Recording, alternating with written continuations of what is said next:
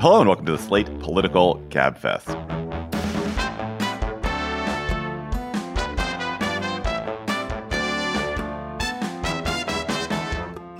September 21st, 2023, the Who's Winning the Autoworkers Strike edition. I'm David Plotz of CityCast. I'm in Washington, D.C. John Dickerson of CBS Primetime is in New York City. Hello, John. Hello, David. Hi, Emily, even though you haven't been announced. Hello. And that's Emily Bazelon of the New York Times Magazine and Yale University Law School in New Haven, Connecticut. Hi, Emily. Hi. John, you and I seem to be wearing the same shirt. Oh, my God. We are wearing, by the way, it's essentially athleisure wear. I mean, I don't think of it that way, but it's my running shirt. Yeah, I was going to go for a bike ride after this. Does yours have the little thing for your thumb? Oh, this one doesn't, but I have others that do. Love those. Yeah. Oh, God, in the fall and winter. Oh, it's tremendously satisfying. This week on the Gabfest, the UAW strike is stretching into a second week, so we will discuss the fascinating questions it raises about capitalism, about globalism, about politics. Then misinformation, abuse, political meddling, much worse, are rampant on the big social platforms. Who benefits from it? Why? We will talk to Yoel Roth, the former head of trust and safety at Twitter, who is now under attack from Donald Trump, Elon Musk, various other dark forces of the internet who are out to get him. Then, inspired by a news story in The Atlantic, we will talk about reason number 468 that it is harder to be a teacher these days. That is the exhausting work of dealing with, negotiating with parents all the time. Plus, of course, we'll have cocktail chatter. And a reminder that we have a live show coming up in Madison, Wisconsin on Wednesday, October 25th at the Majestic Theater in downtown Madison. It's at 7:30 p.m. on that Wednesday night. We have a few tickets left, so get your tickets. There are just a few left. We're going to have a fun show. We're going to converse. You guys sent us great guest ideas. We're going to converse about potential special guests. But go to slate.com/Gabfest Live to get tickets for our show in Madison, the Majestic, on Wednesday, October 25th. This episode is brought to you by Shopify. Forget the frustration of picking commerce platforms when you switch your business to Shopify, the global commerce platform that supercharges your selling wherever you sell. With Shopify, you'll harness the same intuitive features, trusted apps, and powerful analytics used by the world's leading brands. Sign up today for your $1 per month trial period at shopify.com/tech, all lowercase. That's shopify.com/tech. So the most astonishing fact, which you all probably know, you all meaning John and Emily, and actually you all probably listeners, is that UAW membership, which peaked at 1.5 million in 1979, is now only about 150,000. And about 12,000 of those members across the big three automakers. Although, are they the big three automakers? They're not really the big three. Ford and GM are American automakers. Stellantis, which is not really an American company anymore. And also doesn't sound like an automaker. It just sounds like a new cruise ship or something. And also, I had never heard of it until this week. No, it sounds like something you take for your blood pressure. You're on Lipitor while I'm on Stellantis. Yeah. Anyway, that one. Don't try Stellantis at home. Anyway, this is a year of labor upheaval. Hollywood, of course, is at a standstill. UPS and American Airlines recently settled with their unions. And union issues, labor issues are at front and center. Donald Trump will be speaking in Michigan towards, I don't know if he's going to be speaking to UAW workers, but he's certainly going to be speaking towards UAW workers next week. And Joe Biden, the president, is, of course, supporting the strikers, as he says here. The bottom line is that auto workers help create America's middle class. They deserve a contract that sustains them in the middle class. So, John, give us the background. What is the cause of the strike? What is the union demanding? The president, Sean Fain, calls its demands audacious. Why are they audacious? Well, I mean, when you say what causes a strike, I mean, you can go all the way back to the erosion of the middle class social contract, right? That there was once this promise that if you had a certain kind of job in manufacturing and the car companies were you kind of central to this, you would have a secure middle class life. And that meant job security, benefits, wages that would go up with cost of living adjustments. And this would be protected by labor. And the reason business agreed to this relationship with labor is because they needed a workforce, and government roughly supported this. There were obviously huge labor clashes, massive labor clashes in American history before that, and then even during the heyday of labor. But that social contract has frayed. That's the larger reason. The more approximate one is that with respect to the UAW, they made a series of concessions during the 07-09 financial crash, and they would like to claw back some of the things they gave away. And one of the things they agreed to as a part of that agreement in 2007 was basically to have their wages freeze, so that basically the companies or the UAW workers have lost about 20% in real wages over that period of time, whereas the average American worker wages have pretty much been flat. There's a number of other things like a two-tiered employment system and other things that were agreed to as a part of that UAW agreement and contract during the financial crunch. They're basically saying, we did what we needed to do to help the companies survive. Now you've got to help us out while the car companies, have been making enormous profits. So the workers are asking for a 40% increase in pay. That has now come down a little bit in negotiation. They're asking for a 32-hour 40-hour work week, get rid of this two-tiered system, which basically treats new workers differently than old workers, which creates intergenerational conflict, basically treat all workers the same, cost of living adjustments, and some other things. And basically the argument from the corporate side is we're under tremendous pressure to move into the electric vehicle market, both because that's where we think our long-term future lies, and also because companies like Tesla are, starting to take away our market share. In order to make that transition, we can't give in too much to these labor demands, because it will, even though we've been making lots of money, we need that money to deal with this threatening future, which is existential. This is taking place at the same time that you have a government shutdown, resumption of student debt payments, which may have an effect on the economy, and the Fed probably moving again before the end of the year. So it takes place in a context of a possibly turbulent economic period, which, whether the UAW strike contributes to that economic turbulence, is almost immaterial. It might very well get the blame for or get wrapped up in that, which is a kind of external factor that's probably worth keeping in mind. There isn't an actual government shutdown. There's the threat of a government shutdown, right? I think given the way negotiations aren't going, there's going to be a government shutdown. But you are exactly right. It has not happened yet. We're taping on Thursday morning. The UAW says that if there is not significant progress, they're going to expand the strike tomorrow. And one of the interesting things about the strike is its strategy, which is that it touched each of the car companies, but only in a very limited way, but in enough of a way that it's disruptive. It's causing supply chain problems for them cascading across their production. What do you make of this interesting targeted strike strategy? I mean, I think it's smart. It seems like it can do the disruption you were talking about, but it also means that there are a smaller number of workers who get money through the union strike fund, and that could make the strike fund stretch out for longer. There's a kind of side fight going on about whether, if the companies lay off workers who are going to work and are not striking, whether they'll be eligible for the normal layoff pay that you would get, and also for unemployment benefits. But in any case, it's a smart way of trying to use union resources and labor power to make the strike hurt the companies, but also potentially be able to go on for longer. We grew up in the 70s as the heyday of the American car industry ended.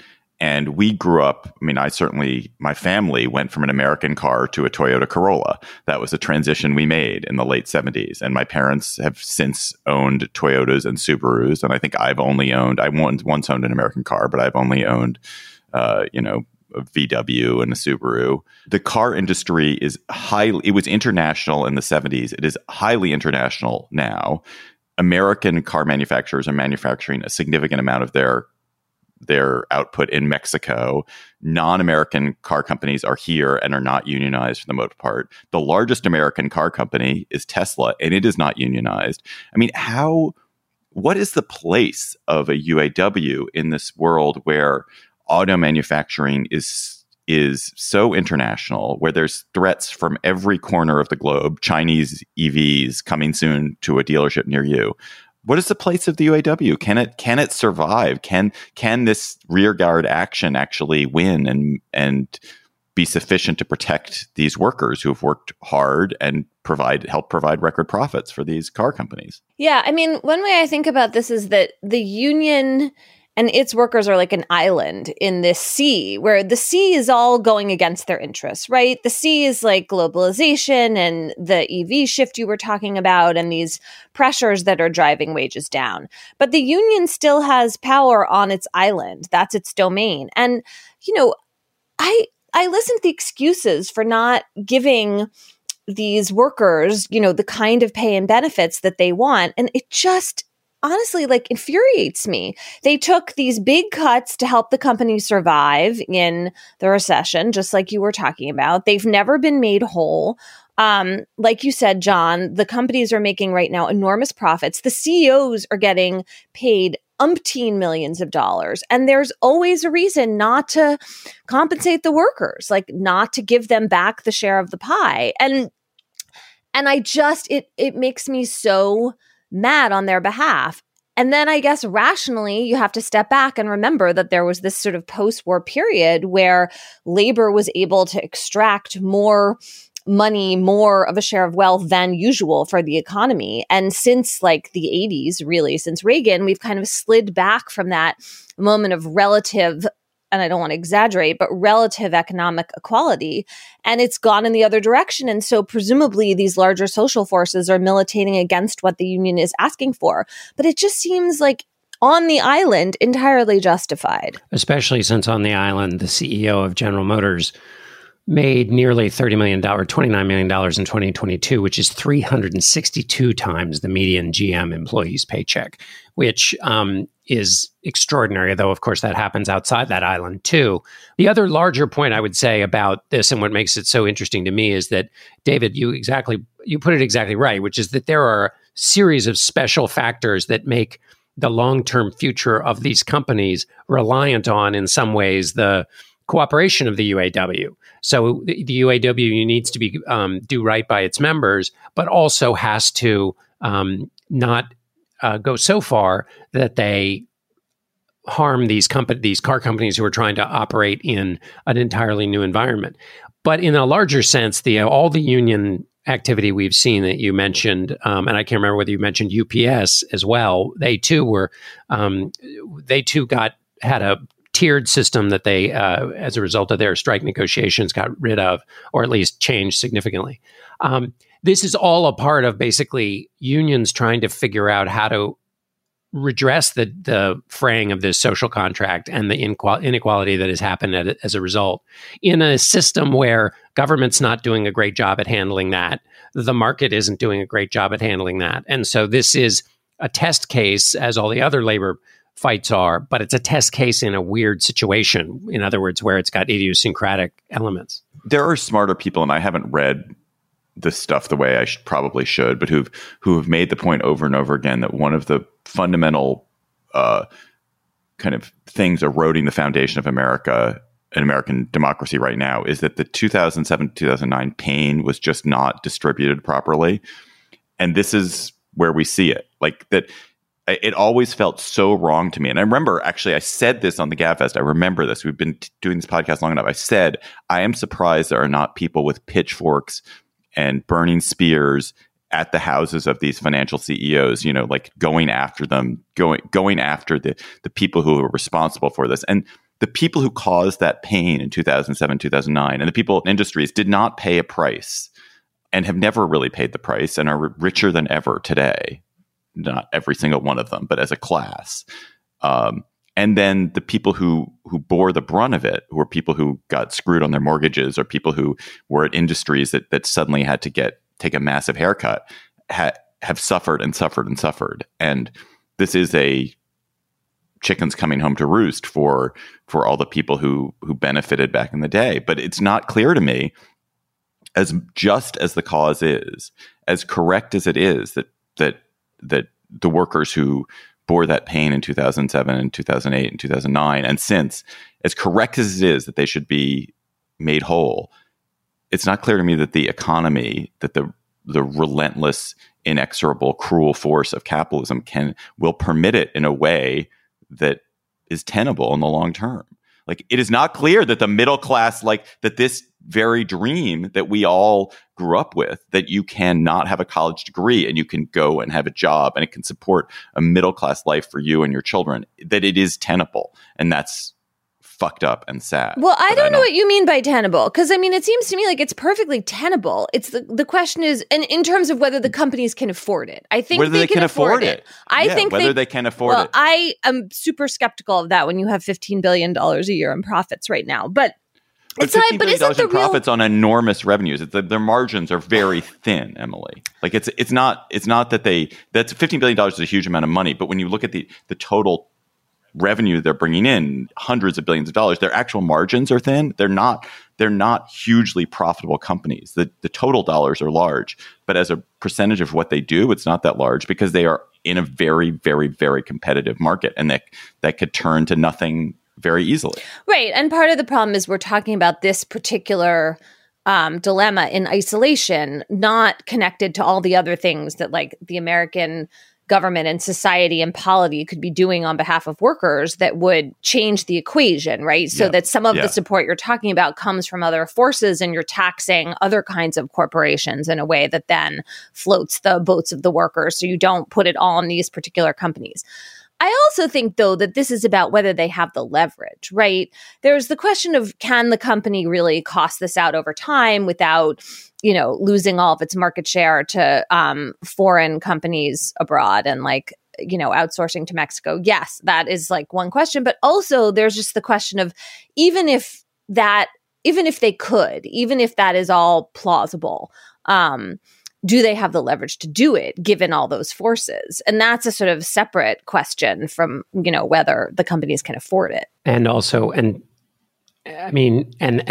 we should remember all of the other companies that are attached to the big three, suppliers, even just local community, the communities in which the strikers live, they're now living on they're living on strike funds.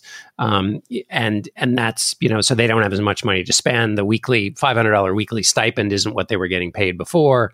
So when the ripple effects start happening, there have already been layoffs at various plants, whether that starts to dilute their leverage, despite the fact that they feel the rightness in their cause. Usually one of the solutions to this would be some charismatic public figure putting this in the larger context, sometimes perhaps even a politician. But the politicians on this are conflicted.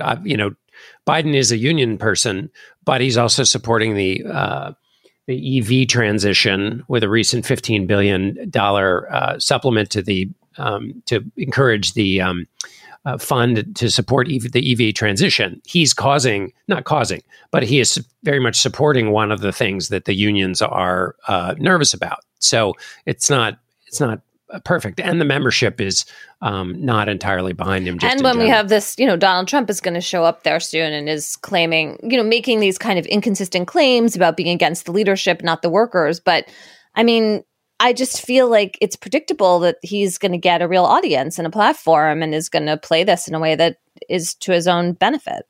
Do you guys think that Biden should walk the picket line? There's a precedent issue, which means then every time there's a picket, every time there's a strike, he's got to decide whether he goes or doesn't go, and then makes it always about him. And also, I'm not sure he's real welcome. He was sending...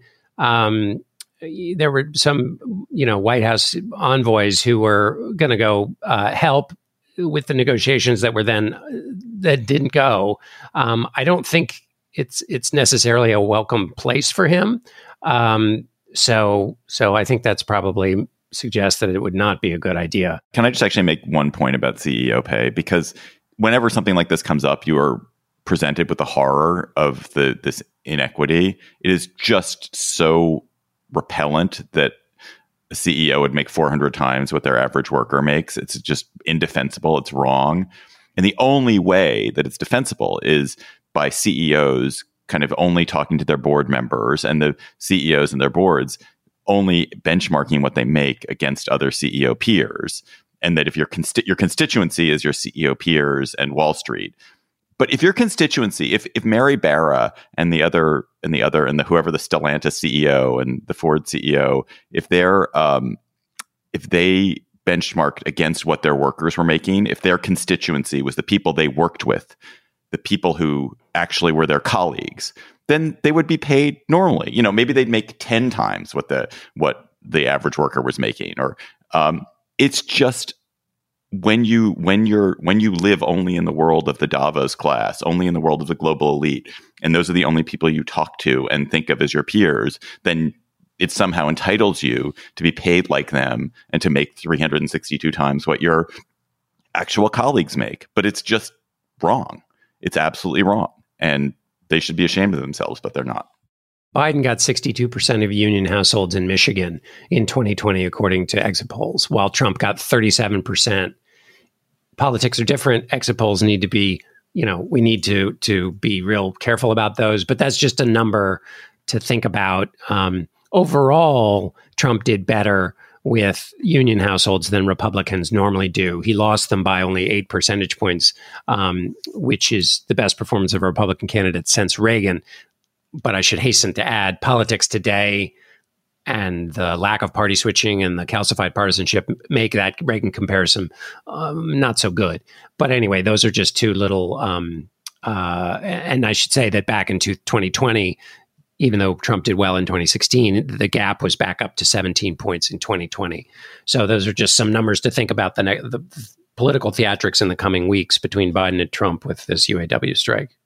Do you want to hear more from us after this episode? Sure you do. Emily's shaking her head like, no. But of course you do. You should stick around for our bonus segment. Today we're going to be talking about Lauren Boebert. Last week in Slate Plus, we talked about Susanna Gibson, the Democrat who left a surprising video trail of her off-hours behavior. This week we will talk about a Republican who is leaving a surprising video trail of her off-hours behavior. Lauren Boebert, who was misbehaving in so many ways in the performance of Beetlejuice. So, John, can't believe John, that is why you should become a Slate Plus member. The fact that John is signed. Maybe John missed this in the traffic Mm. before and didn't realize he'd agreed to this. No, I one has to pick one. It's going to be good. It's going to be great. If you're a Slate Plus member, thank you. Because of you, we've been able to keep the GabFest going for so many years. If you're not a Slate Plus member, please sign up. We think you get great stuff. These bonus segments are so fun and so interesting. And you get them every week, as well as on many other Slate podcasts. You get discounts to our live shows, like the one at Madison, no hitting the paywall on the Slate site. So if you're a member, thank you. If you're not a member, go to slate.com/GabFestPlus to become a member today. This episode of the GabFest is sponsored by Aura Frames. Are you ready to win Mother's Day? Cement your reputation as the best gift giver in your family? Give the moms in your life an Aura digital picture frame preloaded with decades of family photos. That mom will love looking back on childhood memories, seeing what you're up to today, checking out grandkids, checking out cousins. And even better, with unlimited storage and an easy-to-use app, you can keep on updating your mom's frame with new photos so that it's a gift that keeps on giving. This is how I live in my family. I gave my mother an Aura frame. It was either for Mother's Day or for her birthday. She absolutely adores it. She's constantly hectoring me to update it with more photos, which I do. I also gave my girlfriend's mother an Aura frame, and I hope she hectors my girlfriend to update it with more photos. But it is a present that will bring absolute delight to a mother in your life. And they have a great deal for Mother's Day. GabFest listeners can save on this perfect gift by visiting auraframes.com to get $30 off plus free shipping on their best-selling frame. That's auraframes.com. Use code GabFest at checkout to save. Terms and conditions apply. We are so glad this morning to be joined by Yoel Roth. Yoel Roth is a visiting scholar at the University of Pennsylvania and the former head of trust and safety at Twitter, where for more than 7 years, he led the teams responsible for Twitter's content moderation, integrity, and platform security. And he's been thinking and writing about all the very difficult issues that go into content moderation online, the conflicting values and incentives. And this week, he's the author of what I found to be a really important essay in the New York Times. It's called "Trump Attacked Me, Then Musk Did. It Wasn't an Accident." And what I take away from this essay is that there is a really looming threat to elections in 2024, not just the United States election, because you point out that there are 40 elections around the world, many in other big and significant countries. And what you made me think is that some of the solutions to the spread of disinformation that the companies seem to be kind of reluctantly moving toward because of a lot of criticism, that those solutions are now under threat because of the kind of partisan nature of the conflict over disinformation in the United States. And so you basically have the right wing using pressure campaigns and lawsuits to make the companies stop trying to fight disinformation. Can you just talk a little bit about what your big concern is here, what you see kind of on the horizon?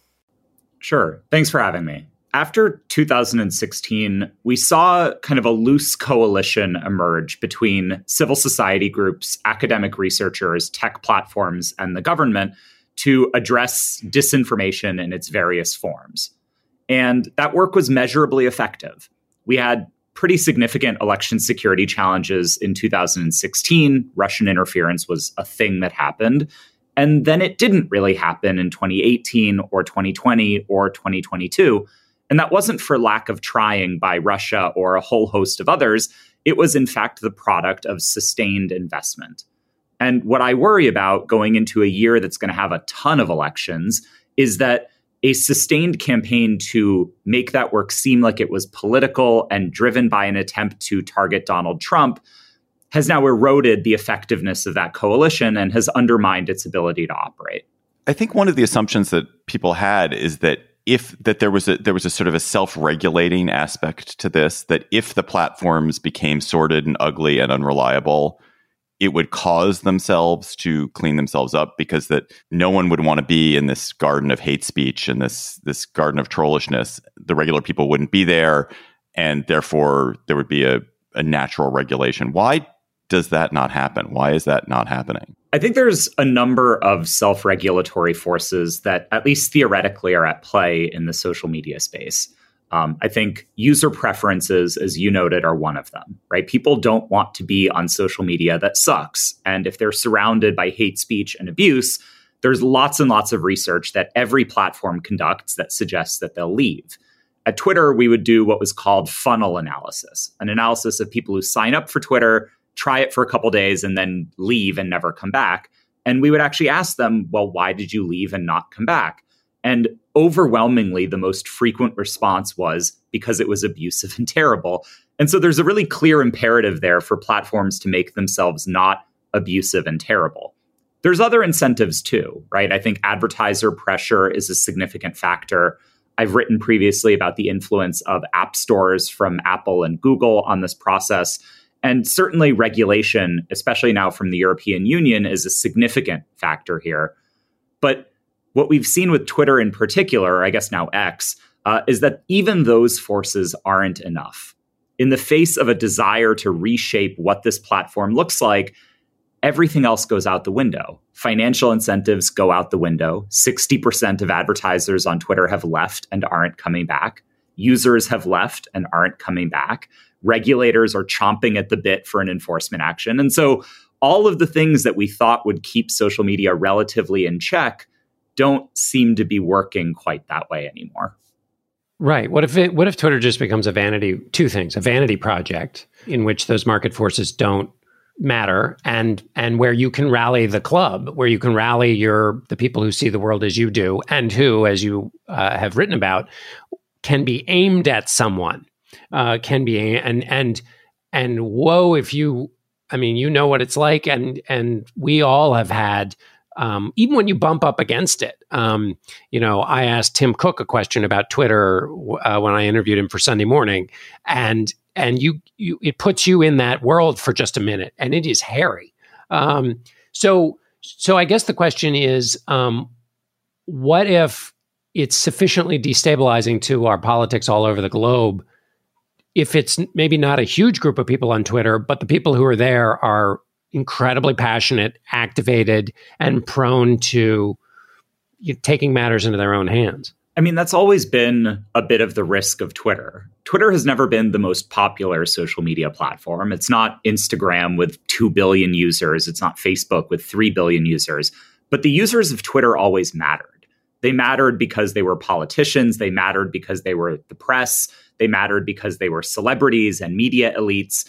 And if you think about how political influence and persuasion happen, they happen through channels of elite communication, and therefore Twitter was a really central tool for all of that. And so part of the reason why we've always worried about disinformation campaigns on Twitter in particular is because we would see the Russian government, the Iranian government, the Chinese government, not just going after ordinary Americans, they would go after journalists, they would go after politicians directly, and they would seek to influence them there. Twitter remains a really potent tool for reaching and influencing those audiences, but it's also a tool for reaching and influencing these incredibly activatable, violent audiences that you were talking about. We've seen those dynamics on other platforms, right? It's noteworthy that most of the violence of January the 6th wasn't organized on Twitter or Facebook or Instagram. It was organized on what we call fringe platforms, the sort of outskirts of the web. If Twitter turns into a fringe platform without appropriate governance, you can see exactly those same types of violent dynamics emerge. It's a platform that has all of the features that can lend to that type of violent outcome. And the only thing holding it back has been trust and safety work that increasingly is non-existent. Can you talk a little bit about the difference that you see emerging between the European and American approaches? You know, the Europeans, these are not homegrown companies. They don't have the same incentive to make sure that they continue to exert this enormous global influence. I feel like I have to mention this, to me, crazy lawsuit that's going on where the Fifth Circuit has ruled that the government, the Justice Department can no longer basically talk to the trust and safety people in social media companies about threats of disinformation they see related to COVID or elections. And the idea is that this is a First Amendment violation, even though the companies didn't bring the lawsuit and the consumers didn't bring the lawsuit. It's a really weird case. I think the Supreme Court, Justice Alito stepped in to kind of stay the actual injunction against the government. So, you know, maybe they'll do something sensible. But it just, to me, reflects that there is this real divide happening where the Europeans are trying to kind of roll up their sleeves and think in a more practical way. And we're just like stuck in the United States in terms of making everything into a kind of partisan free speech debate. I mean, really, in those two examples, there is a fundamental disagreement about what the proper role of government should be in regulating the private sector. In the United States, the First Amendment looms large over everything, right? And the argument is companies like Twitter and Facebook have First Amendment rights, and their content moderation policies and approach are an expression of the company's First Amendment right to govern itself however the hell it wants. And therefore, the Fifth Circuit has taken the position that when the government tries to influence what companies are doing, they are engaging in prohibited jawboning. I think that's a reasonable concern, right? I'm an American. I tend to view these things through a pretty American lens, and I worry about the government telling private companies what to do. I think having companies that make different moderation decisions based on their own free will is generally a good thing. European regulators take a diametrically opposed viewpoint on all of this, right? The view in Europe is, of course, the government should be telling you how to manage yourself. That is an expression of the democratic intent of the European people. And so you see in the Digital Services Act, not sort of directly dictating the policies that companies should adopt, but certainly a strong framework that says you must attain these minimum standards in order to be an acceptable platform in Europe. And you've seen European leaders go so far as to say that if platforms don't appropriately moderate themselves, the European Commission will step in and restrict them or block them in Europe. This was a discussion during some of the protests in France, and you heard Thierry Breton, sort of the lead commissioner on regulating platforms, say, if platforms don't stop this type of violence, we will block them.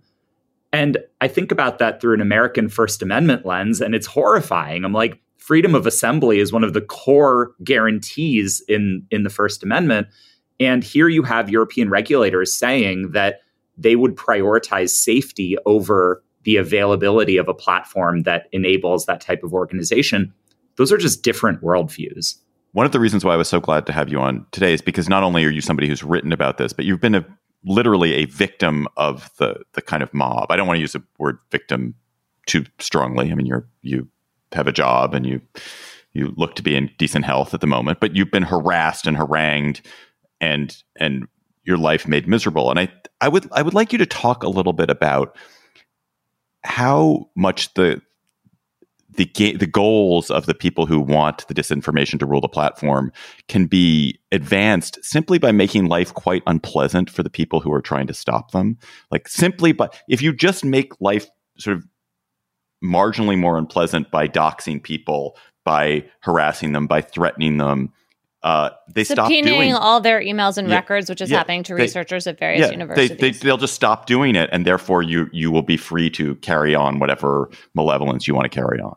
I mean, I think there's a belief that investment in trust and safety work is an inevitability, and that there will always be people who want to do this. But the reality is, it isn't the case that there is an unlimited supply of people signing up to be doxxed and abused and harassed and have their lives blown up. Like, people choose to do this work because they care about the mission.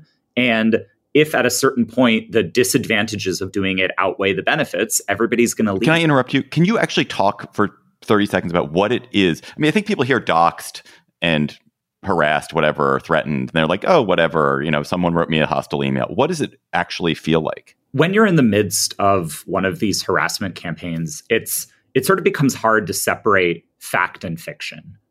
I think anybody who has spoken publicly or has been a public figure voluntarily or otherwise knows that you get the threatening emails, you get the @ mentions on Twitter. But when it goes from being, 5 or 10 a day to 5 or 10 a minute, it changes. Your subjective experience of it evolves. When somebody shares your home address, that ratchets up the pressure again. And so the question becomes, well, my address is out there. Is somebody going to show up? Is somebody going to bother driving out to my Bay Area suburb and finding my house? And then if they do, what are they going to do? Are they going to take pictures of me? Are they going to protest? Are they going to, shoot my dog when I'm out walking him? Are they going to shoot me? And you don't really know how to parse that, right? Like, even the field of trust and safety is all about risk management and analysis. And you think of yourself as being a professional in understanding and evaluating risk. But the point of these campaigns is to distort your sense of reality. You completely lose perspective on what the risks you face are and what you ought to do about them. And so when you reach the kind of frenzied point of being bombarded with the harassing emails and the content on social media, oh, and then by the way, the Daily Mail publishes where you live, you're sort of at a loss of what to do. And I actually think that's the strategy. It disorients you, it intimidates you, it scares you, it makes it so that it doesn't even matter if the threats are plausible or not. And I had many reasons to think the threats targeting me were plausible, but it doesn't need to be. It just needs to throw you off enough that you stop making decisions rationally.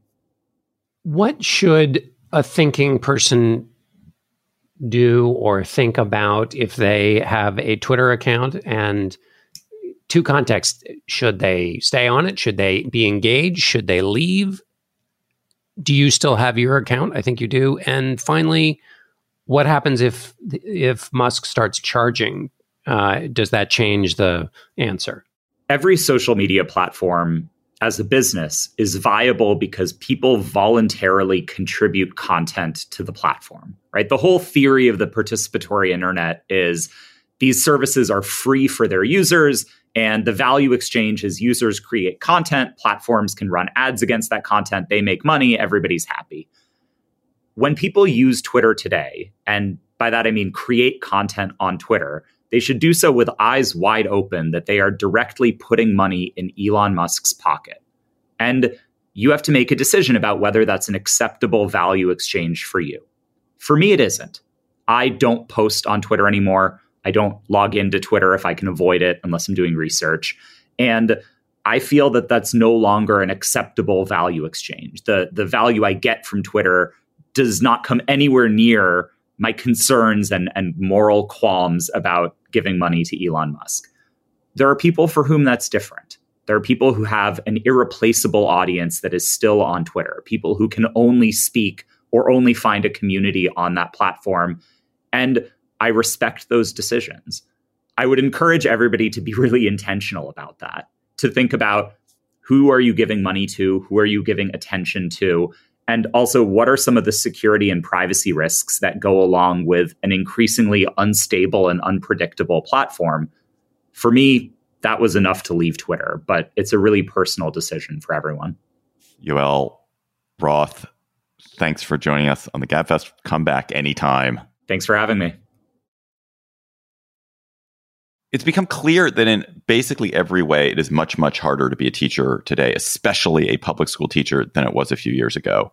As has been discussed in so many forums, including here, the pandemic learning loss, the exodus of teachers, the attacks on how gender, sexuality, and race are taught, the censoring of libraries, the rise of parents' rights groups, all are taking a toll on teachers. And now comes a new entry from Sarah Chaves in The Atlantic. She's a teacher who's written "Parent Diplomacy is Overwhelming Teachers." And it caught our eye. What is Chaves saying, Emily? She is saying that teachers are spending an enormous amount of time and energy talking to parents and dealing with parents. And I think she's really careful in saying that some of this is good and productive. She is all for communicating with parents about how their kids are actually doing in school, especially the kids who seem like they need more support at home, who, of course, those are the parents she often has trouble actually getting in touch with.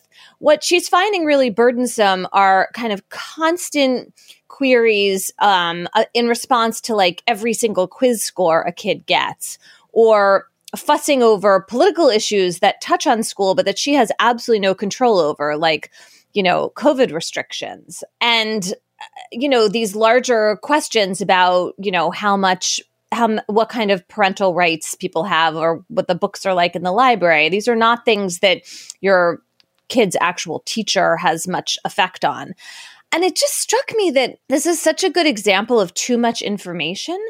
Like the idea that you would have online homework apps where parents can constantly check in, like, yes, they can keep track of their kids' progress and maybe that's useful, but it also means they have a million small reasons to be questioning a teacher and getting in touch and just asking all kinds of questions that, like, not only can I not imagine my parents having had this kind of involvement, I didn't have this involvement in my kids' schooling. I had no window like this into my kids' kind of daily existence at school. And I kind of came away from this feeling like that was better.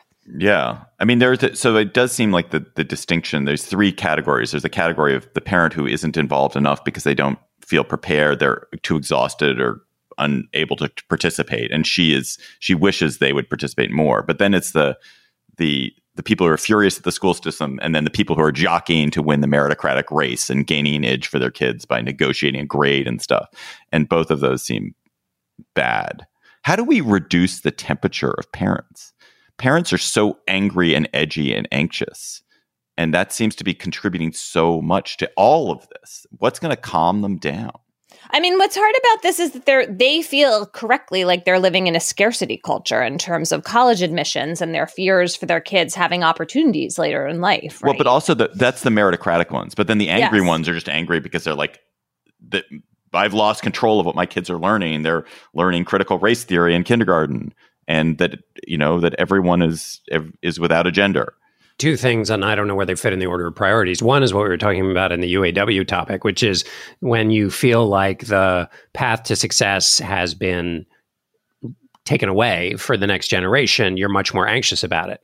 And so everywhere it seems like, wait a minute, in the old days, things were relatively fair. Now they're hugely unfair, and that you feel that in general. And then you see things that don't seem right to you, or decisions being made, or things talked about that you thought were private and to be discussed at home or whatever. And it can attach to that larger sense of chaos and fear and destabilization. You also have a class of politicians who are constantly poking and stoking those fears for attention that gets them money, and that's all become nationalized, and the attention that it gets them through the various media outlets. So it's become a successful route to the top, which keeps people inflamed. I mean, it's clear you can succeed with the school system with too much parental involvement. There are these riots in Korea right now there's demonstrations because of the excessive involvement of parents and the excessive harassment of parents of teachers. But the Korean school system is very good. And you can succeed with too little parental involvement. Amanda Ripley wrote this wonderful book, The Smartest Kids in the World. And a lot of it was about the Finnish public school system, where parents have nothing to do with it. Parents have no idea what's happening. So it's not that one or the other is right. It is about what is the right kinds of involvement to have.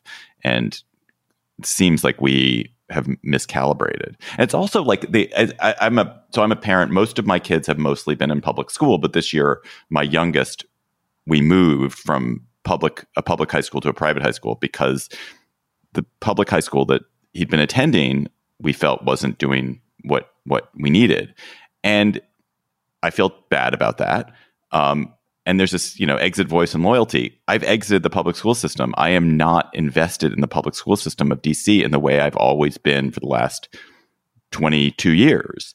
And it's really important as a society that we minimize the amount of exiting, because you want parents to be involved. You don't want them to be like, I can't stand it, I'm out of here. You want them to stay involved.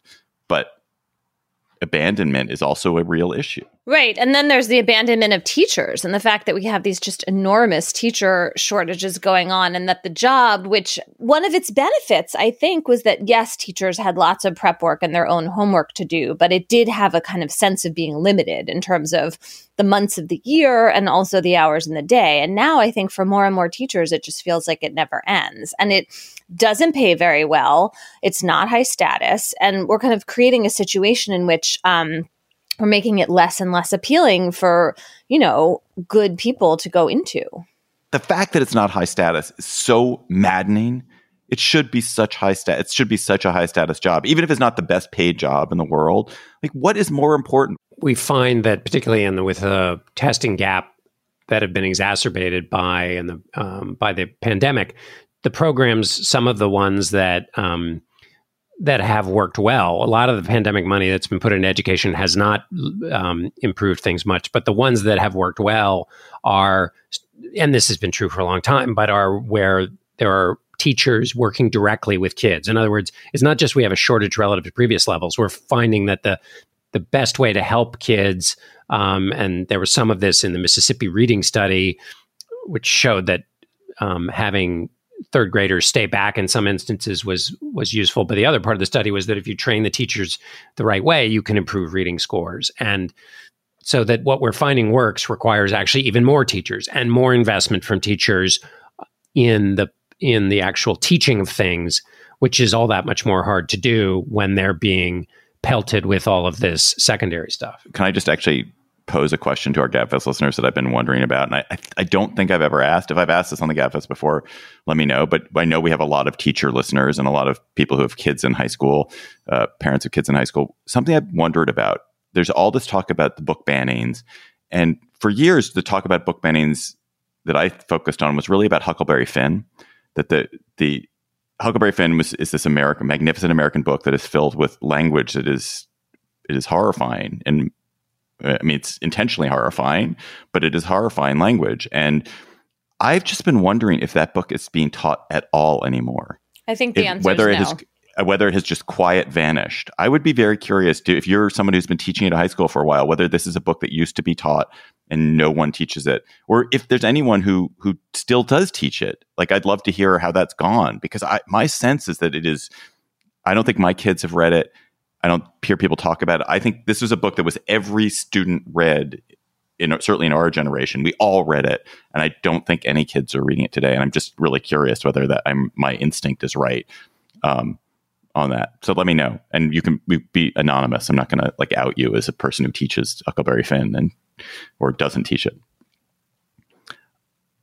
Let's go to cocktail chatter. Emily, when you were having a crisp fall cocktail, finally, at last, a fall cocktail in New Haven, what could be better? What are you going to be chattering about with all your pointy-headed Ivy League White Tower friends. Good grief. I'm really interested in a story this week in the Connecticut Mirror about Nora Danahy. So Nora Danahy is currently a nominee for the Connecticut Supreme Court. And so she was answering questions in regard to her nomination, and she broke her silence about why she quit the Trump-Russia investigation and resigned from the Department of Justice before the 2020 election. This was a moment in which she was the top deputy to John Durham. He was the prosecutor who was supposed to be in some way vindicating Donald Trump in the whole, post-Mueller fallout. And what Danahy said was that she quit as a matter of conscience because she thought that Bill Barr, who was Trump's attorney general, was trying to improperly pressure the investigation to try to get a public report out before the 2020 election. In some ways, this is just like a sort of coda to a story that ended a while ago.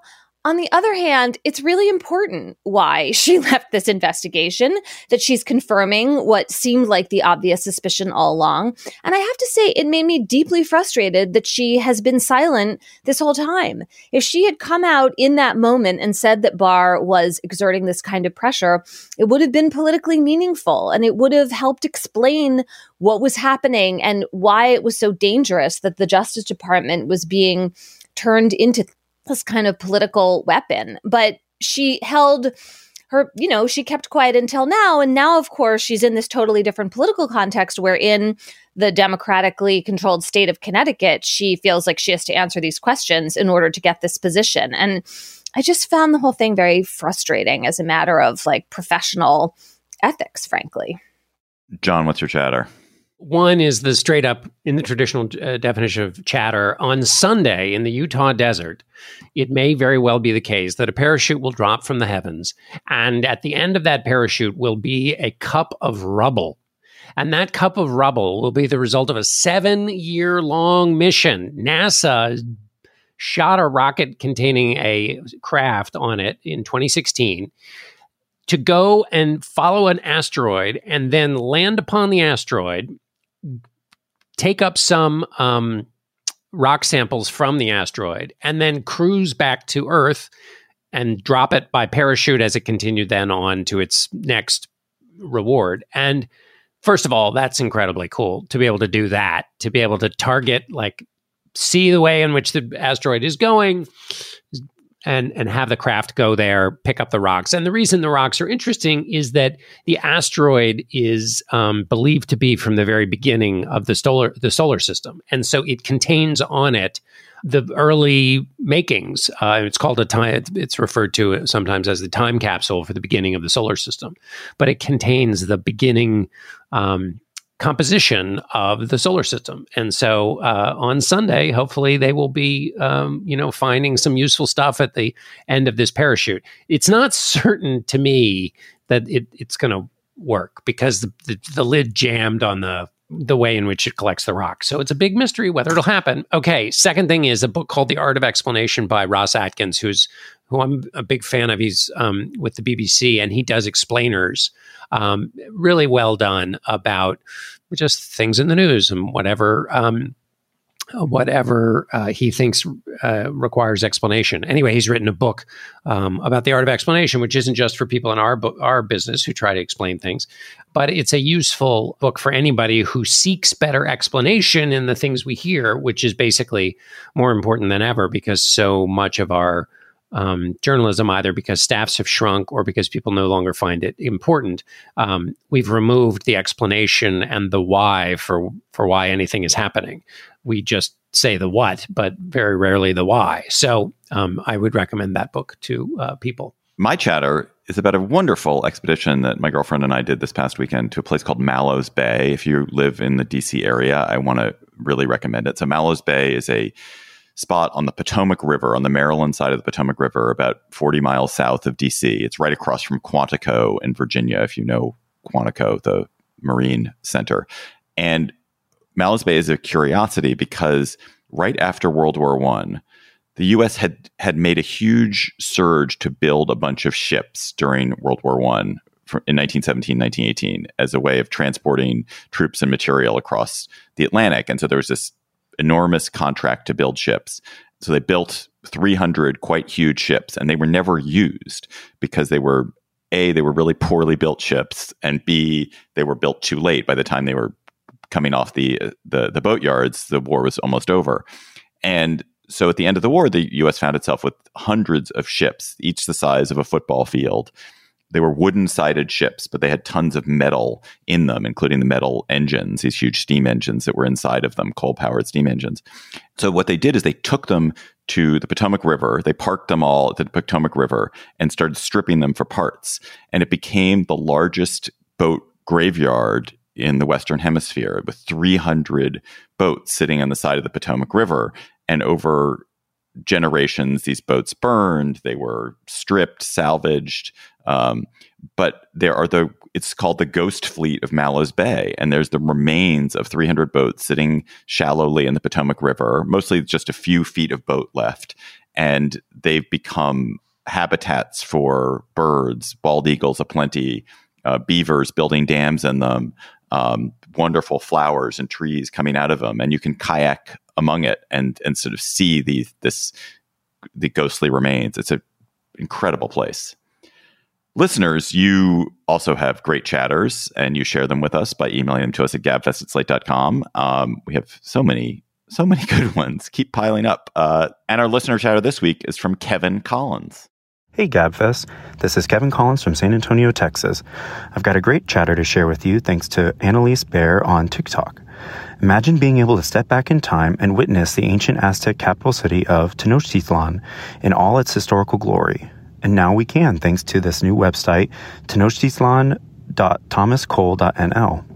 The site offers an incredibly detailed and historically accurate 3D rendering of Tenochtitlan, the precursor to modern-day Mexico City, around 1518.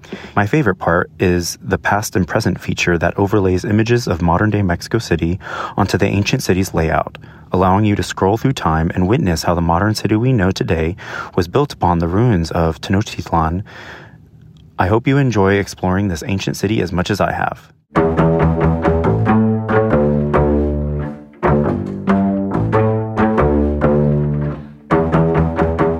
That's our show for today. The Gabfest is produced by Shana Roth. Our researcher is Julie Hugan.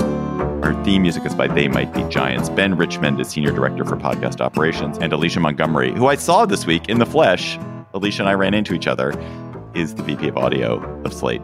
Please email us, chatter@gabfest@slate.com. And please come to our live show in Madison. Go to slate.com/gabfestlive to get tickets for that show. For Emily Bazelon and John Dickerson, I'm David Plotz. Thanks for listening. We'll talk to you next week.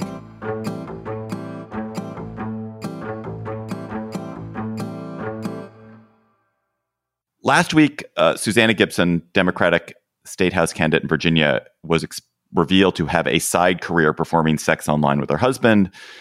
This week, we have another story in the similar vein. Someone else who didn't realize she was being watched by so many people. Lauren Boebert, the Colorado Republican, the really MAGA, difficult, troublemaking, crazy person who occupies a Colorado House seat and nearly lost it in 2022, was at Beetlejuice with a date, and she was captured by night vision cameras that apparently surveil entire theaters. She was caught on this camera vaping, dancing in her seat, taking photos and video, feeling up her date and being felt up by him. Boebert lied about this, and then when the video evidence came out and caught her dead to rights, she apologized. In addition to, she did apologize. She apologized. I mean, she offered excuses, but she did apologize. The video doesn't reveal what the people near her reported, which is that not only was she doing these things, she was just being rude and obnoxious to them as well. We can talk about Boebert if you guys want. I actually am much more interested in the question about whether we should be surveilled like this, number one. And number two, I found it honestly prejudicial that the tape of her vaping, but the stuff about her being groped and groping, that was released. I thought that was wrong to release that. I thought that was something that it should exist. I don't mind if it exists, that's fine. But the idea that is released and she is held up to public ridicule for that, I thought was really unfair. And why did that cross the line? Wait a minute? Did you mention the pregnant woman? the pregnant woman sitting behind her. One of the people sitting behind her was pregnant. Yeah. A pregnant woman sitting behind her said, "Can you please stop vaping?" She blew her off. And then when they said that was one of the reasons she was removed from the theater, she lied and said there was no pregnant woman and it never happened. Like, that matters. You're pregnant. You don't want somebody vaping. They're an asshole about it. You get to that matters. That was just a snippet from our Slate Plus conversation. If you want to hear the whole conversation, go to slate.com/gabfestplus to become a member today.